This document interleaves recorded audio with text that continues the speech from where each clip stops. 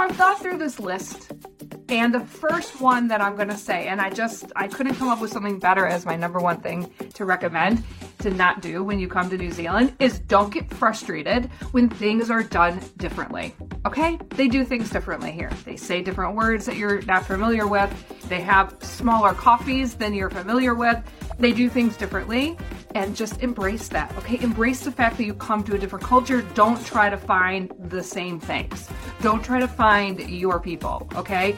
Now, that can be very comforting, and that could be a part of your life if you end up moving here, but just embrace it. Embrace a new experience, embrace a new food, try the meat pies, try the sausage rolls, try things you thought I would never like that, and having a sausage on a slice of white bread, just go for it, just do it.